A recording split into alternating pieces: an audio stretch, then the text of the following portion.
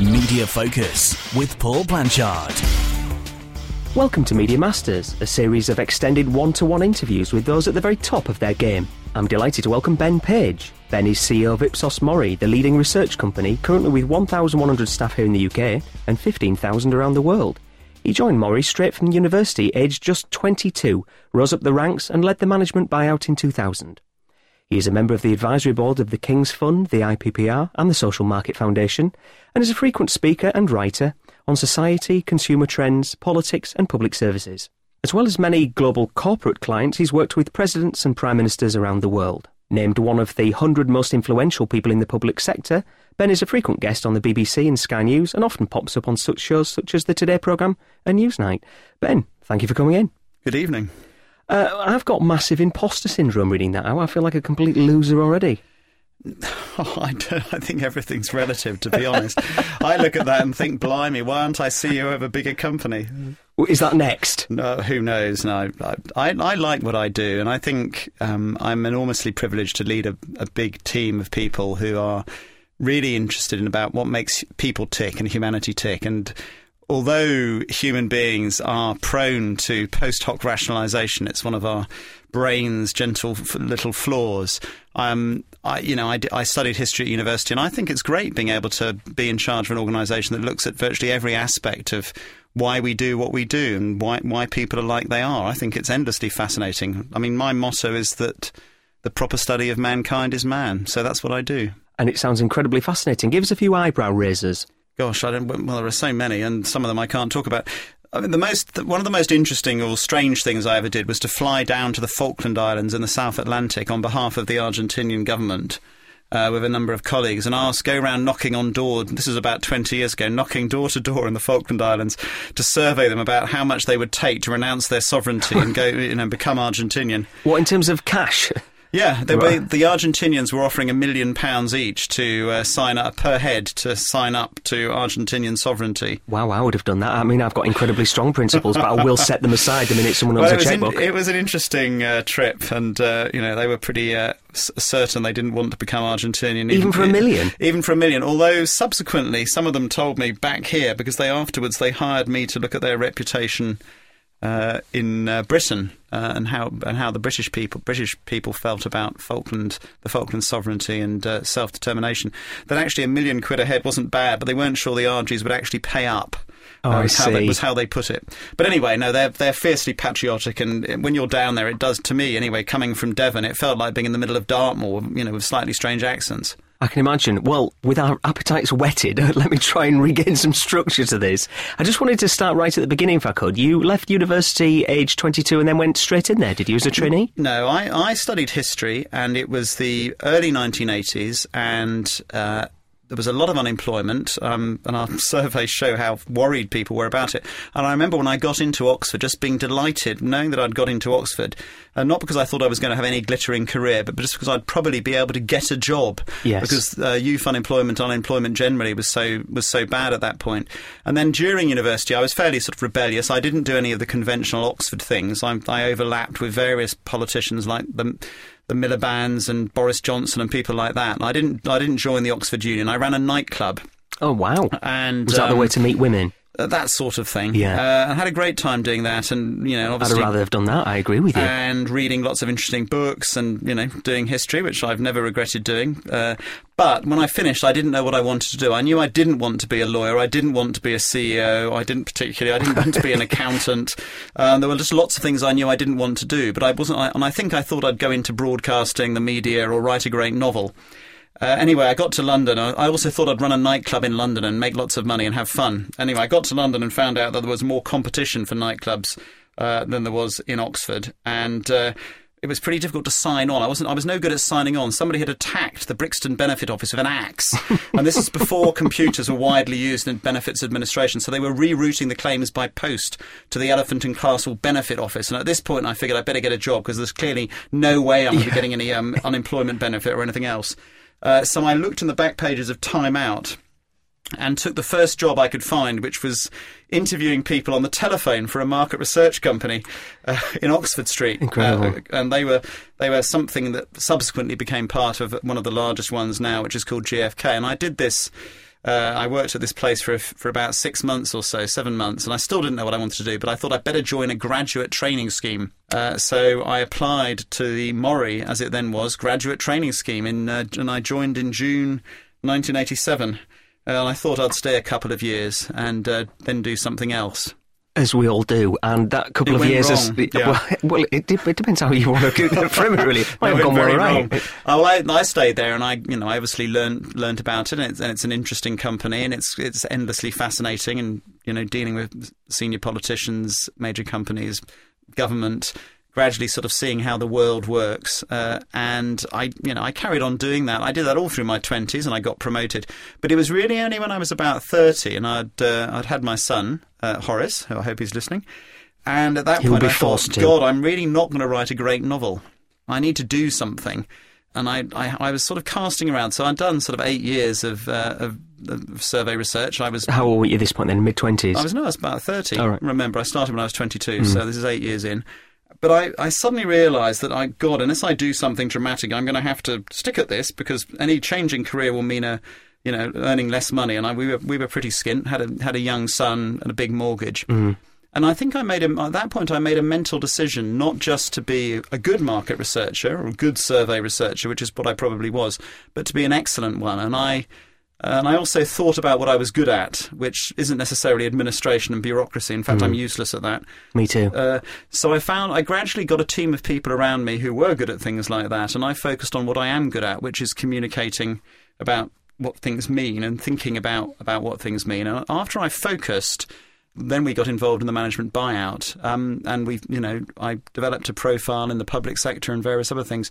Then my career sort of took off, I suppose, and I think it's an interesting point about really deciding to be very good at something, because there's a survey that we do of the chief execs of FTSE 100 companies every year. And a few years ago, we asked them, what would be your advice to a young executive starting out in business? And it's one of the questions I've got here for you. I'll talk about my advice. But what was interesting with them was, there's lots of stuff about get plenty of international experience, speak a foreign language, learn to listen to people, empathy, experience all parts of the business. But they give one piece of advice which outstands, is more common from them than any other by a country mile, and that is to work hard, go the extra mile. And I think it was only after I became really focused and determined, and I'd been working hard, all right, but been really focused. You've got to be a grafter.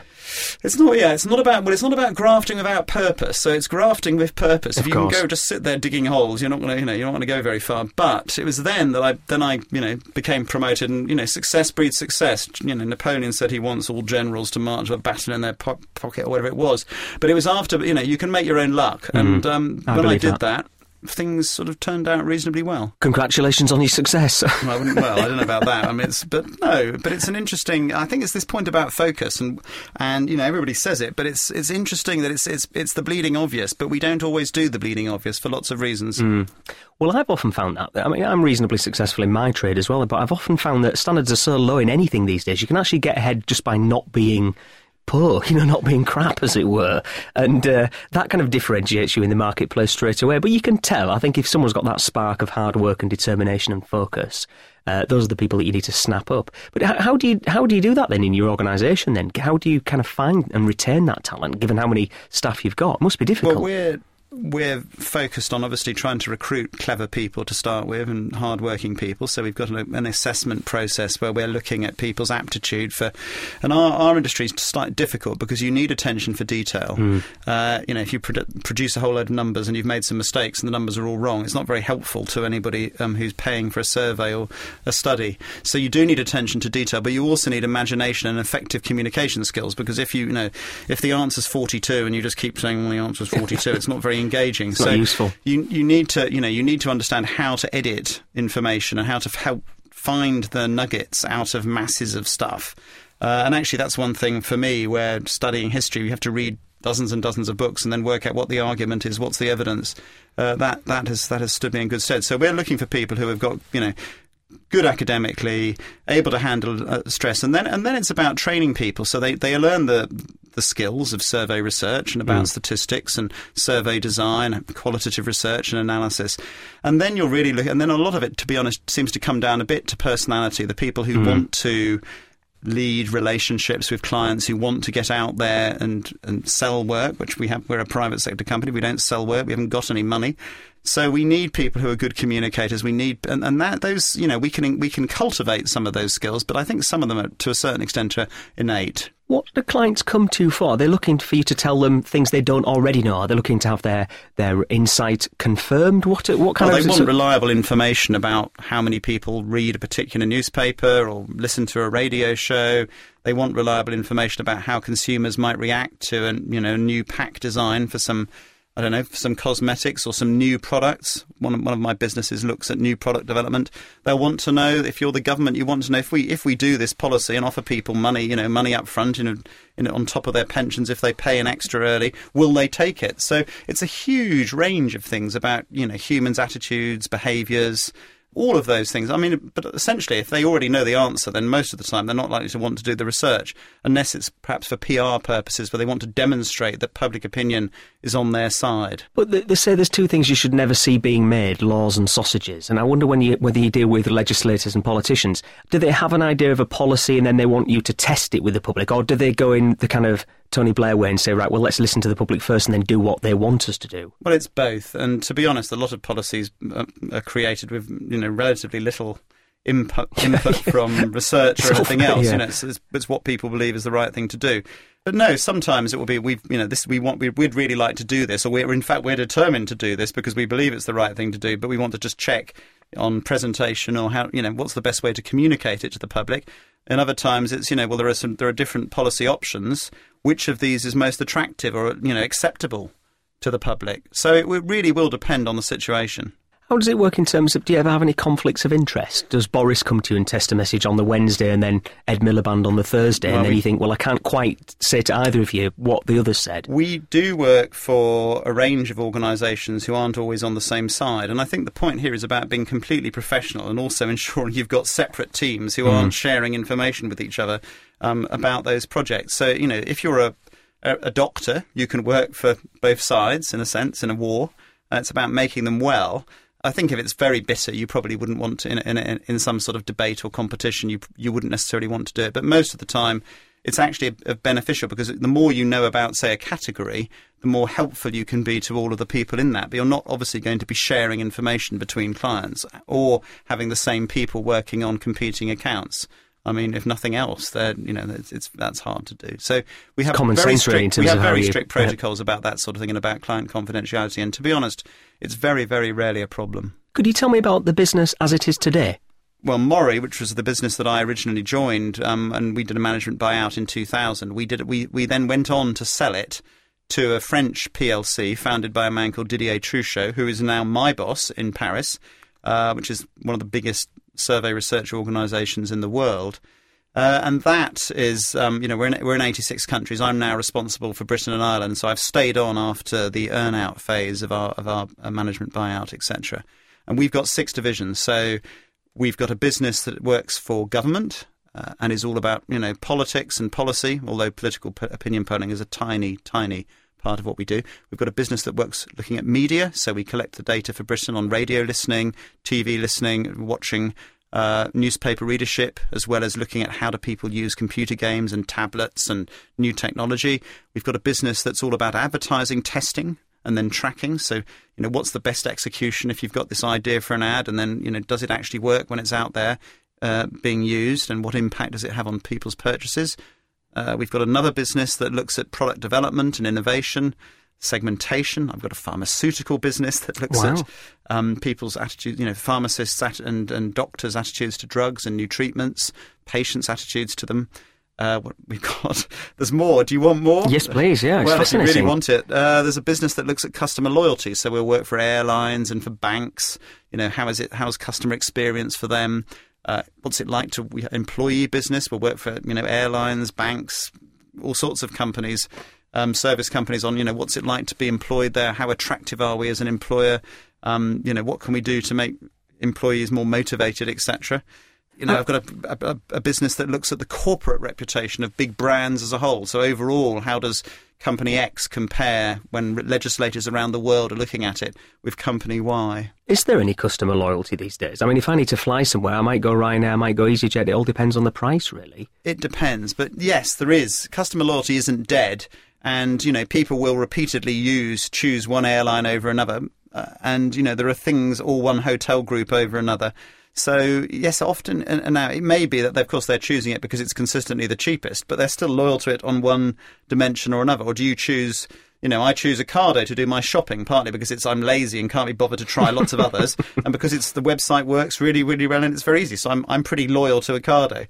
So there's all sorts of reasons for it, and I think that's the point, understanding what makes your different customers tick. And also a key, if you're talking about loyalty very briefly, there's also this point about profitable loyalty. There's no point in having a load of customers who are very loyal to you but cost a fortune to service, which you can end up with in banking. You've got to try and make the people who are profitable for both you and hopefully to them in terms of their relationship with you, and get them to be loyal. We mentioned one of the eyebrow raisers that you mentioned at the beginning, but in terms of is your day-to-day job constantly looking at that and raising eyebrows, thinking, "Wow, that's new. I didn't realise that." Or well, we get, you know, we're publishing information all the time. I mean, every month we'll publish 30 or 40 different surveys, and some are more unusual than others. I mean, we've just done our first global trend study looking at about 200 questions in 20 different countries. So, you know, who are the most sexist people in the world? Well, certainly out of the 20 countries we've surveyed, it appears to be the Russians, which was interesting. Or, I don't know, I mean, it's fascinating. What do the Japanese and the French and the South Koreans have in common? They're the people who are least likely to agree that humanity has more in common than divides it. And everybody else all over the world agrees that we do, except the French and the Japanese. Now maybe it's because they're both they're different in different ways. The Japanese are quite isolated, and maybe the French are still slightly chauvinistic and think they're very special. Maybe they are. I mean, I think the point is, there are interesting findings all the time, and, you know, what's fascinating to one person is not to another. But no, there's endlessly interesting stuff. I mean, politics is something that we get a lot of media coverage on. It's about 90% of the media coverage we get, but it's actually only about 0.1 or even 0.01% of our business. It's tiny. So do you almost do it as a kind of loss leader then? It's a bit like Formula One cars. You know, I don't think Ferrari make any money out of Formula One cars, but they do it because they learn things. Brand recognition. And it's partly sort of history and heritage. We want to, you know, there's a sort of competition to see who's most accurate every general election. And it's partly, we've always done it. It's interesting. It's of interest to our clients anyway, the people who are actually paying for other things. And we're interested in it, you know, who's running the country. So we carry on doing it. But no, rationally, there are plenty of very large market research companies you'll never have heard of. You study opinion polls, and they don't bother doing it. But it's part of our heritage. It's how we established ourselves 30 years ago or more, and we carry on doing it. But like you say, it's a small part of your business, but it is endlessly fascinating. So to that end then, come on, who is going to be the next Prime Minister? Well, it's one of those elections that a year out is the precedents this time are pointing in every single direction. So no one has a clue. There is no pat answer. However, let me show you, I mean, I can give you evidence to suggest it's virtually impossible for David Cameron to win a majority, and almost equally impossible for Ed Miliband to win. So yeah, if you read Ashcroft's polling, for example, he thinks Ed Miliband's going to get in with a majority of 4 at the moment. That's the current polling. 4 is, you know, that sort of thing, basically, talking about that 9 months before, and with the margin of error in most telephone or any other poll is basically a bit risky. I mean, the evidence is that only twice has a government been in power for more than 2 years and actually increased its share of the vote. And that's only a couple of times in the 1950s. So the idea that David Cameron is going to get more than he got last time, particularly in the face of UKIP in some of his key seats, sounds really, really difficult. Secondly, you know, he had a 7-point lead in the polls last time and he did not achieve a majority. Now, maybe that was because of the Lib Dems, but, you know, by some estimates, some of my colleagues are actually saying he might need a 10-point lead because of UKIP and everything else to be certain of getting a majority. And also, the other thing to say about the Conservatives is they remain the most disliked party. He never managed to detoxify them. So 57% of people in Britain say they don't like the Conservative Party. Does he perform above the brand Conservative? David Cameron does better as a leader than his own party. But Labour is only disliked by about 43% of the population. So, so that's the first thing. Now, Ed Miliband, of course, not very popular as a person. Only 22% say he'll make a good Prime Minister. He's actually quite a nice guy in real life, as many people would admit. I've met the man. He is a nice guy in real life, but his great doesn't advantage come across well on the telly. Well, he's got real problems there. But he only needs about a 2.8% lead to get a majority. And this is, of course, one of the strategies of the Labour Party. Have Conservatives disliked enough and sort of, despite Ed, will sort of come through because people don't like the government. And it's not necessarily implausible. However, on only 3 occasions has a government gone into opposition, as Labour have, and then come back and formed a majority after a single parliament. It usually takes a bit longer. In terms of the front bench of both parties, well, all 3 parties, who's performing well in the public mindset and who... I mean, for example, I think Ed Balls doesn't poll particularly well, but that's just my own view. I don't know anyone who likes him, but what does the data show? Well, not particularly good when he's compared to George Osborne. And I think the other thing you've got to remember is that when you're looking at the members of the Cabinet or the shadow Cabinet, most of these people are still relatively unknown to the British public. I mean, Theresa May will get some cut through. Boris Johnson's name, of course, floats around, and maybe he will or maybe he won't.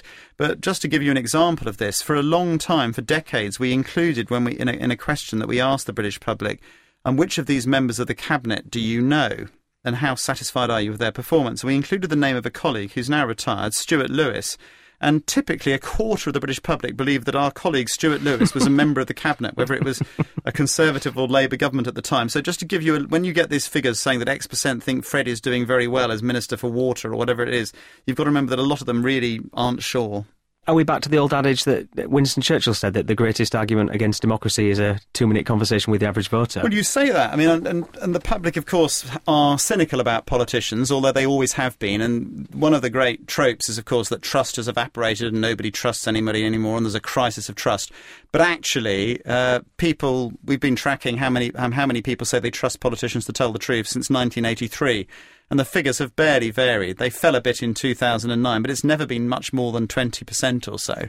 This idea that somehow people have stopped trusting politicians is rubbish. There was even a Gallup survey during the Second World War in August 1944, when a coalition government was fighting the Nazis in northern France.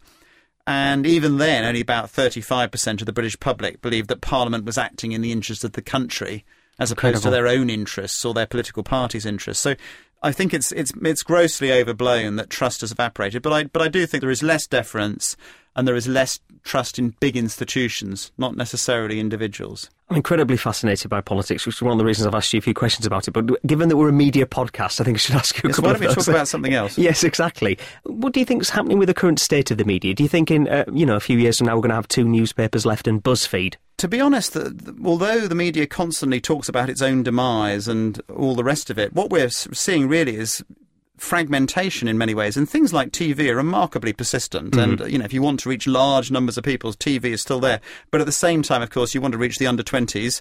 YouTube is a good place to be. So I just think we'll go on seeing more fragmentation. It's going to be harder and harder to find people in one place. It means that people who are in the communications business of whatever kind need to get more and more savvy about using the right channel for the right group of people they're trying to reach. And, that old adage that content is king still applies, but how you get it across different platforms is going to be really, really important. And we can see brilliant examples of campaigns that do that. Don't ask me what they are, but we can see them. And it's the same in my industry. I've got, when I started, we used to knock on doors, send out questionnaires by post and do telephone surveys as well as, as focus groups and everything else. Now we're still doing all those things. I can't believe I'm doing, tens of millions of postal surveys a year, but I am. As well as surveying people on their mobile phones, tracking them as they move around from radio signals, just analysing what they're writing on the web or on different websites. So all of, I think this is the point. We're not seeing things just immediately stop, but we are seeing, just a plethora of different channels. And I think this sort of fragmentation is part of the challenge. How do you find your audience? Because they're not in one place. They're consuming at times to suit them.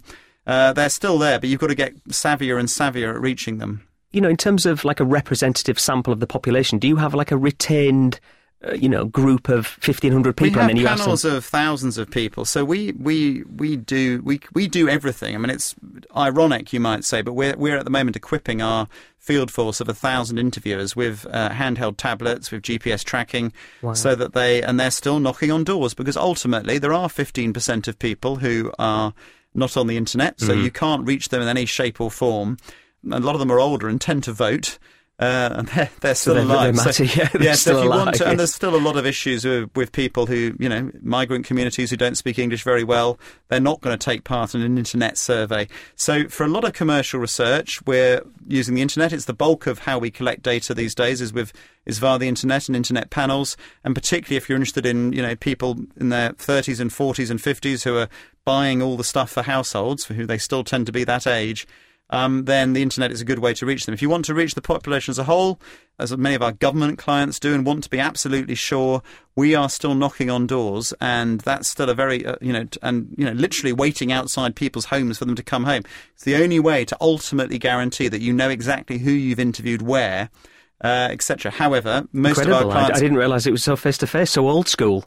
It is old school, but it's sometimes, old methods are the best. If you want a really great piece of cheese, go and, probably you don't want it from necessarily this super modern cheese maker. You might want to go and find some old farmer who's making it the way he's always made it. Absolutely.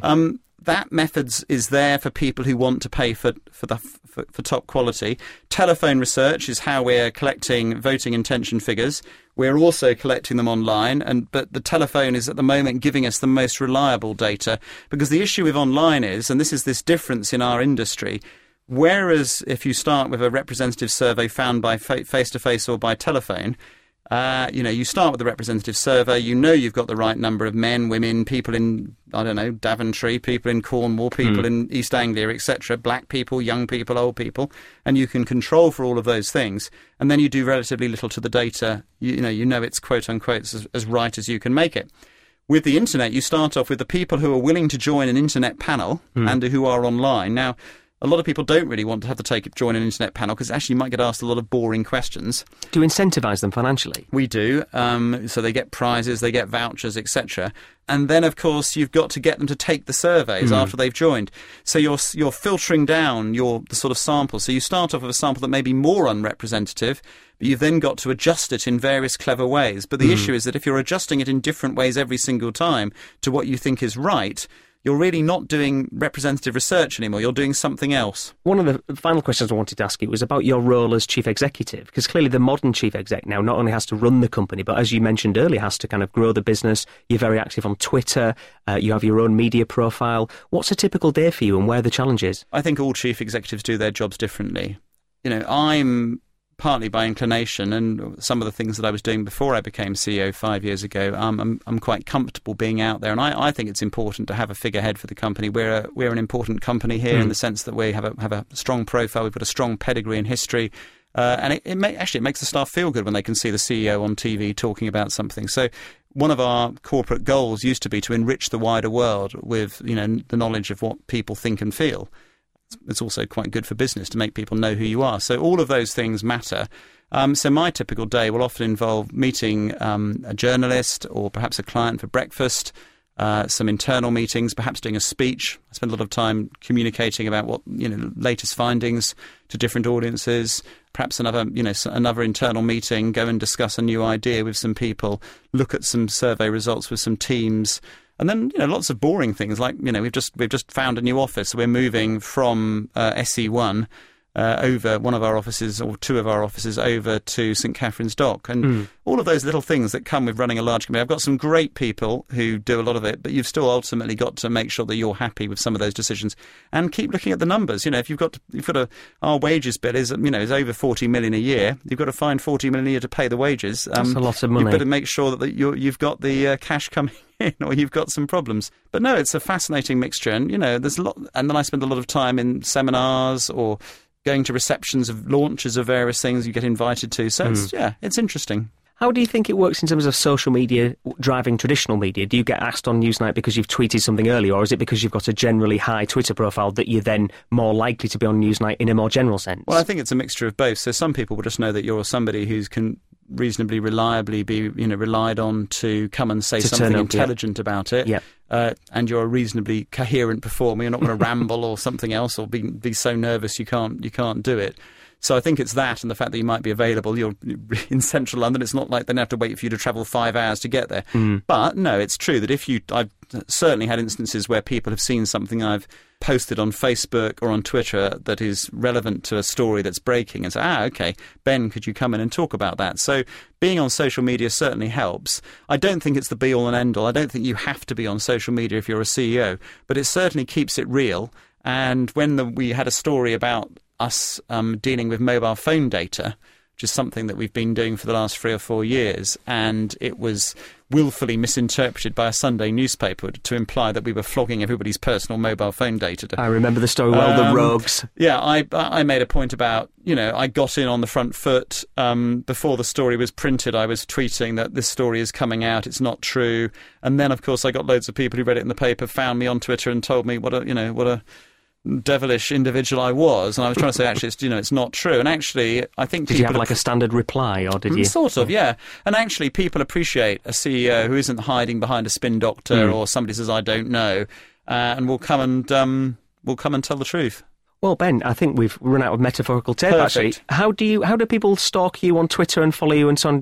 What's your website address? So you can find me. I'm on Twitter at Ben at Ipsos Mori. But just Google me, you'll find me lots of places. www.ipsosmori.com as well is another one. But just Google me, I'm there. Ben, it's been a great pleasure. Thank you for coming in. No problem.